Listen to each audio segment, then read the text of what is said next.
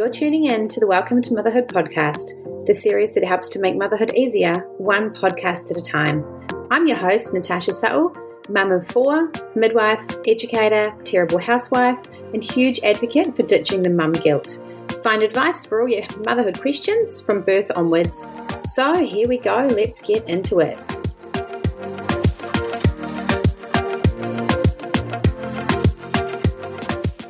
So after probably around 40-ish weeks, give or take, you have finally ended the pregnancy journey.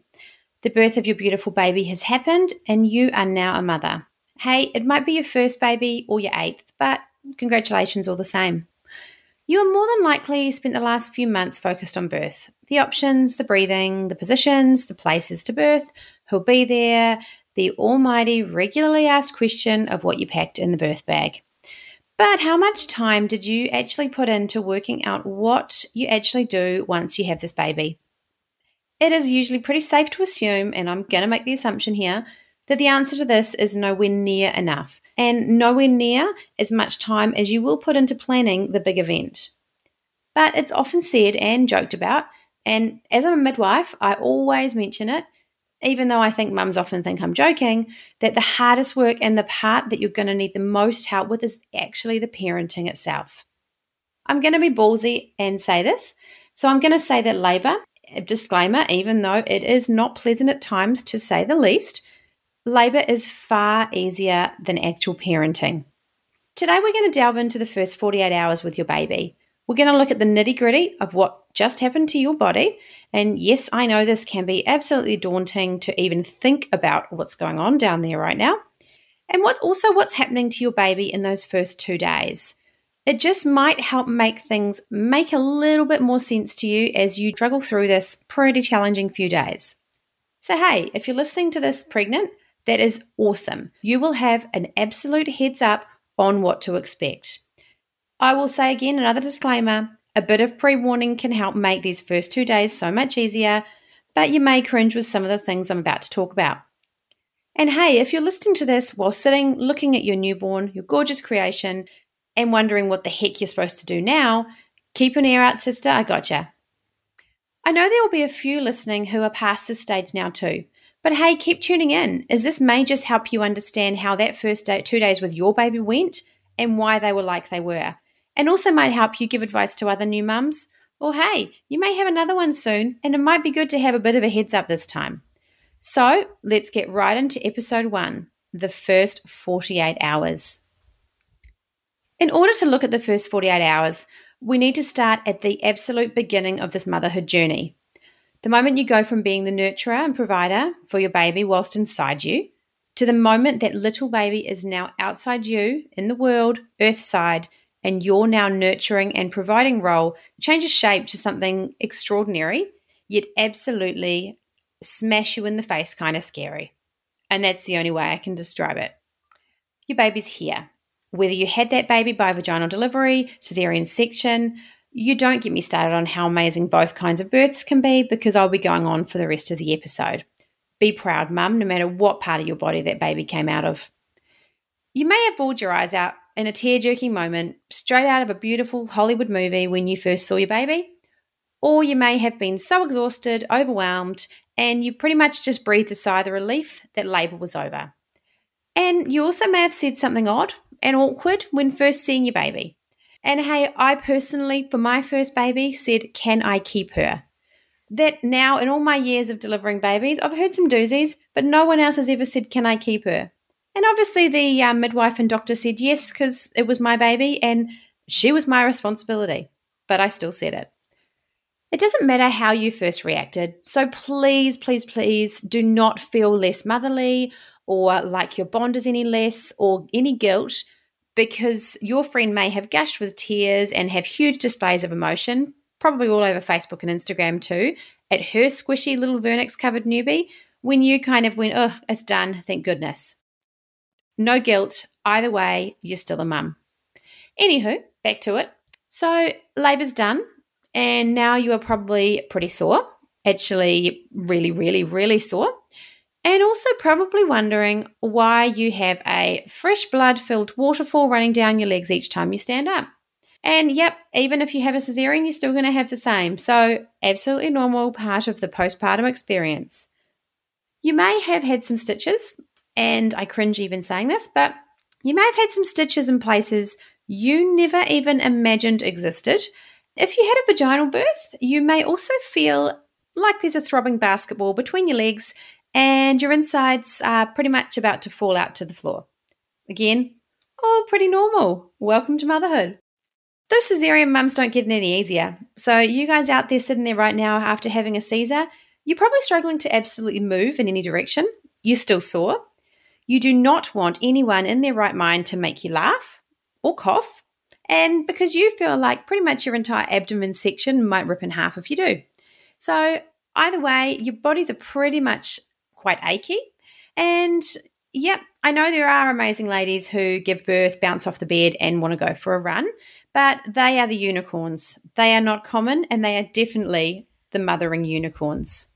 So all in all, you're a mix of emotions.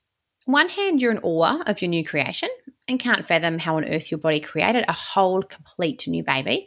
And on the other hand, you are concerned, confused, and bewildered at exactly how your body delivered this whole, complete new baby. When it comes to postpartum bleeding, that will be a topic that often gets brought up now you have delivered. Trust me, your midwives and doctors will ask you in nearly every conversation you have with them, how's your bleeding? How heavy? What colour? How much? What size clots? You name it.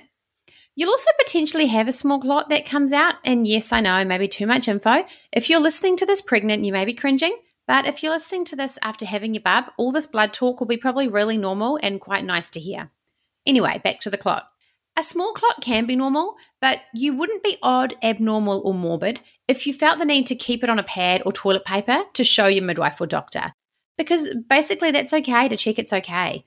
I have had so many women do this, and nearly every time they say things like, oh, I'm sorry, I know it's gross, but, or this is weird, I know, but I wanted to show you, and things like that.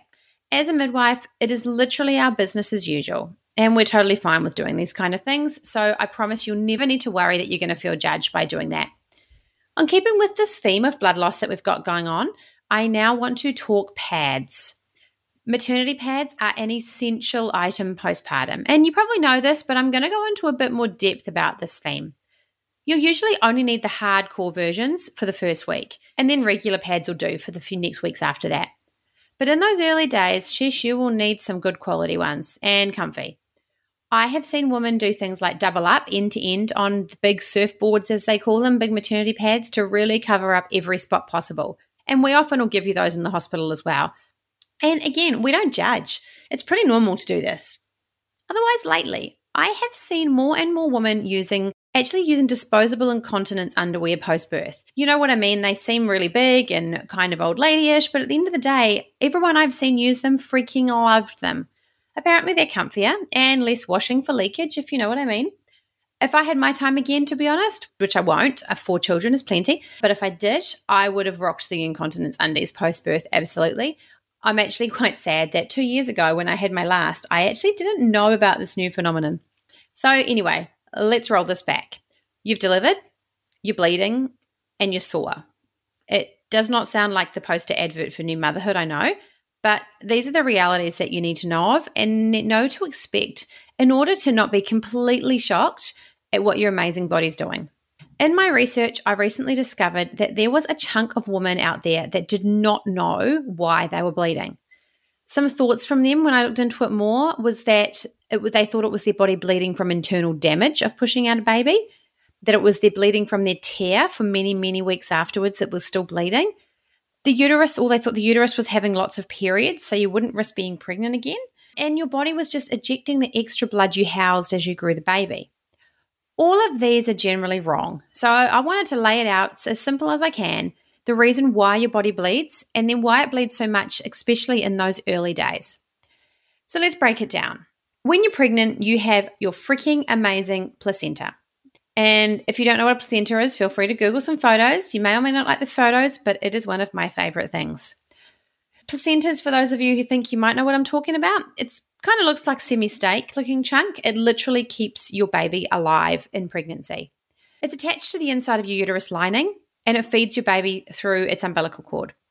The placenta, again, I'll say it, it is one of my most favourite things in the world for the work it does. I think nothing pretty much compares.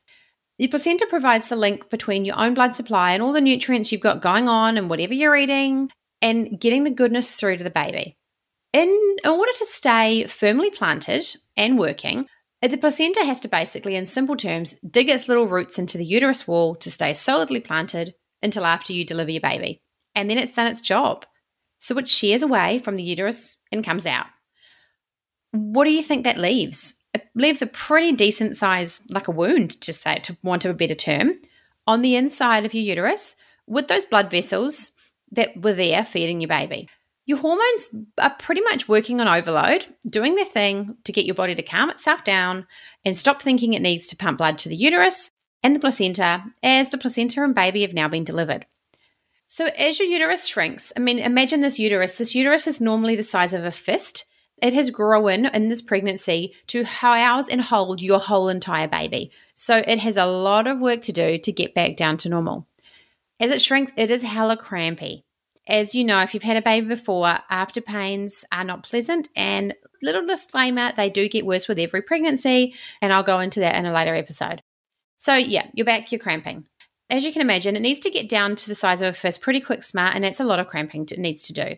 As it's cramping though, it is clamping off those blood vessels that are sitting there trying to pump blood. So you're clamping down on those so that blood reduces.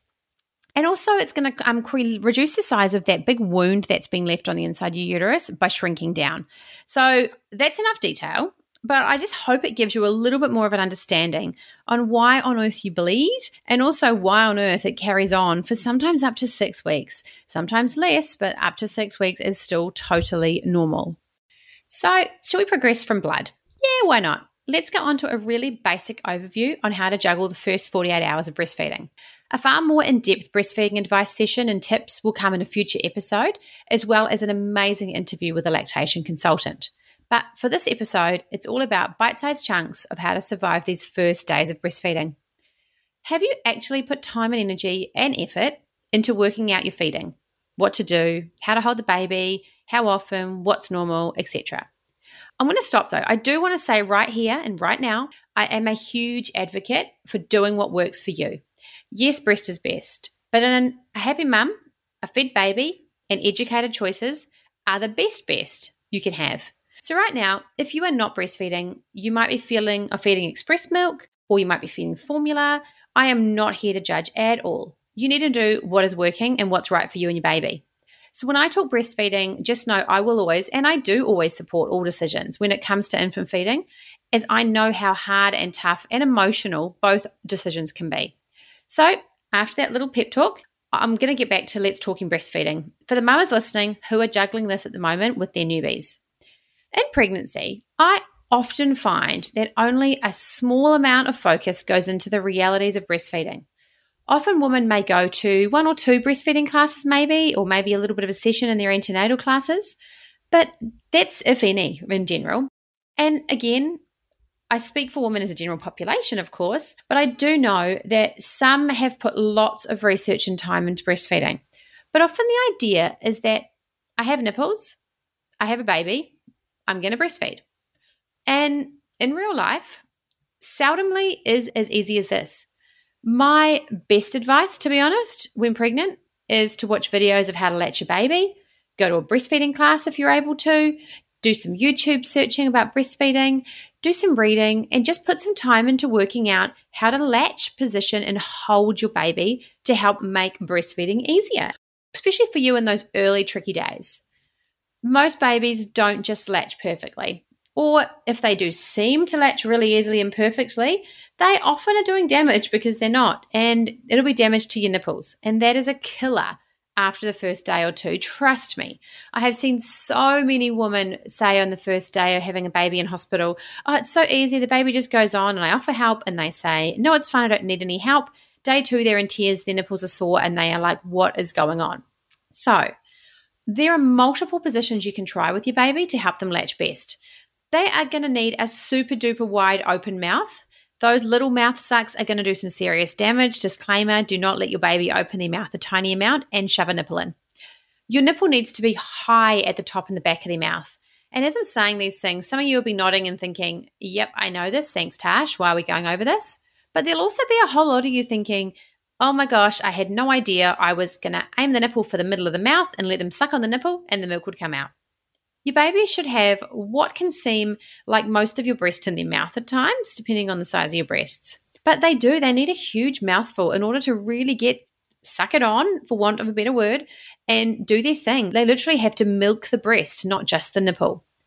The more you watch videos, the more you ask to have your latch checked while you're being seen by a midwife in hospital, putting time into getting this right makes those early days so much more pleasant, and it makes your breastfeeding journey set up to be far more positive going forward. The sooner your baby works out what to do, and the sooner you also work out what you're doing, you're going to have less cracked nipples, less nipple damage, and a better feeding journey from the start. Because let me tell you, cracked and bleeding nipples, you will wish you looked into latching earlier once you get those, trust me. Another big tip that I know women often struggle with, and if I can tell you one thing to take away from this little talk on breastfeeding, actually I'm going to say two. I'm going to tell you two things. I have two takeaways that I wish people knew.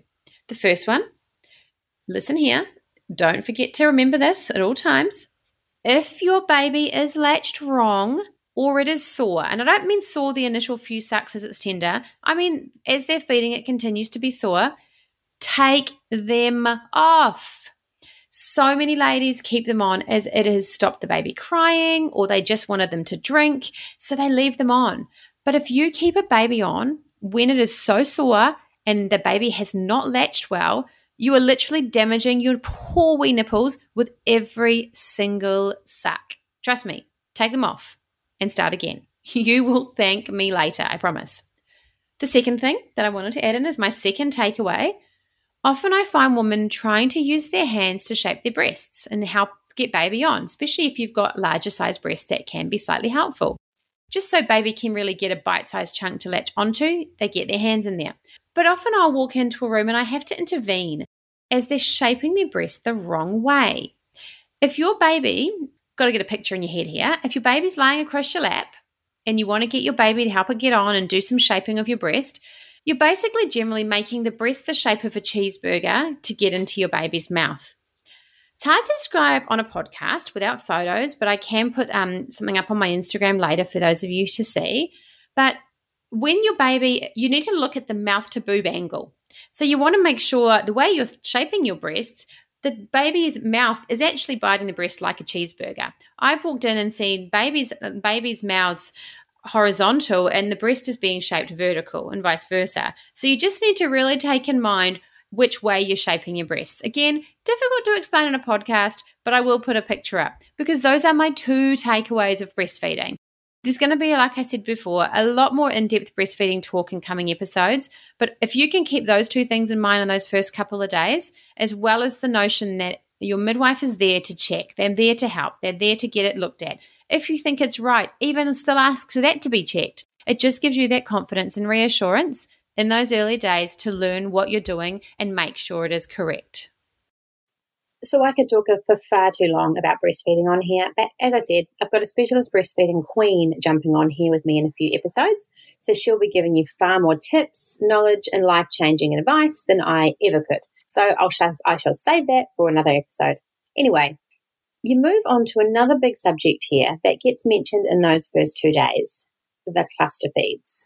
Hopefully your midwife warned you, and is that your baby in that first 24 hours will more than likely be pretty chilled, pretty tired, and pretty relaxed as far as wanting feeds goes. That little bub has gone through a massive life-changing event in order to be born, so as you are, they're recovering for the first 24 hours. It is, and I reckon, is to lull you into a false sense of security as to how much easier this parenting gig is going to be. So you all don't jump ship on day one, am I right? So day one with your baby they'll sleep okay in their hospital cot even. They'll often go for about 6 hours without really wanting a feed and generally appear pretty calm. And you know what happens after that first 24 hours is up? All of that changes in the blink of an eye. That chilled out cot sleeper often won't even go near their cot for more than a few minutes and want to only be on you to settle. They appear a tad more cranky than the blissful soul that graced you with their presence the day before. And as far as feeding goes, here we go, the cluster feeds. This is that second 24-hour time period, and it usually lasts itself for around 24 hours, so taking you up to day 3.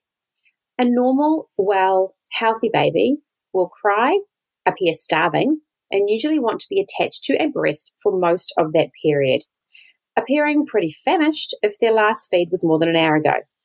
This is normal, but if you're not prepared for it, if you're sitting there comparing day 1 to day 2, and if you don't know that this is normal, this is where beautiful, tired, hormonal new mothers break down.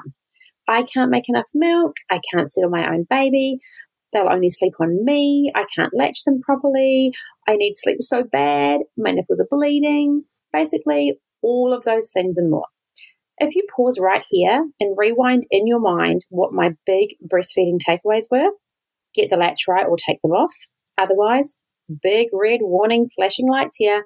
You will do damage, and it will be horrid, I promise. So now think cluster feeding.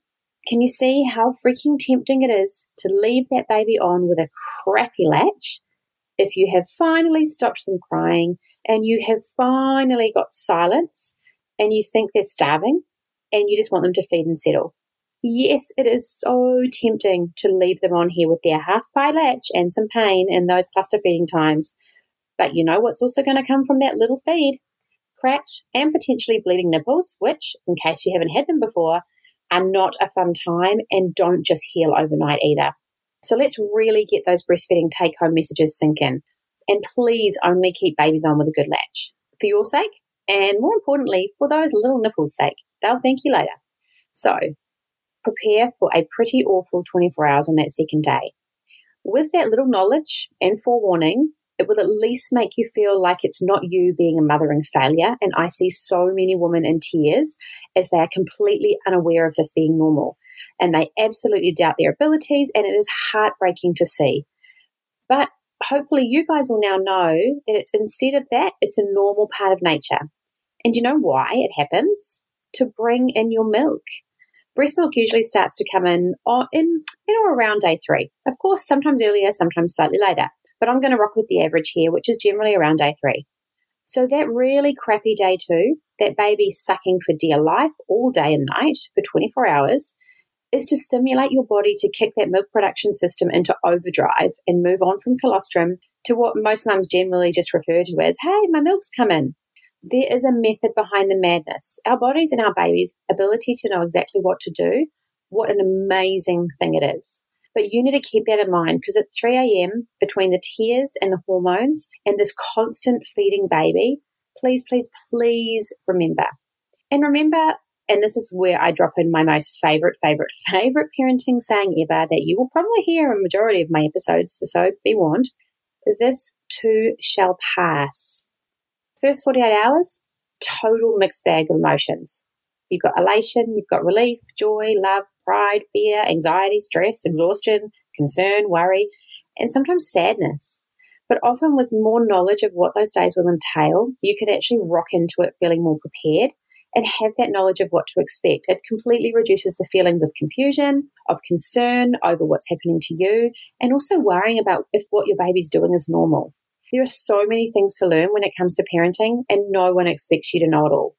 But with a few key takeaway messages, a bit of foresight, especially into that second 24 hours, and a toolkit of tips and tricks, you can definitely walk away from here and walk into motherhood with a bit more confidence and a bit more know-how. Thanks for tuning in to this episode of the Welcome to Motherhood podcast. Be sure to subscribe to be alerted when each new episode hits the airwaves. I hope you enjoyed it and can walk away with a few key take-home messages to help you make your motherhood journey that little bit easier. See you next time.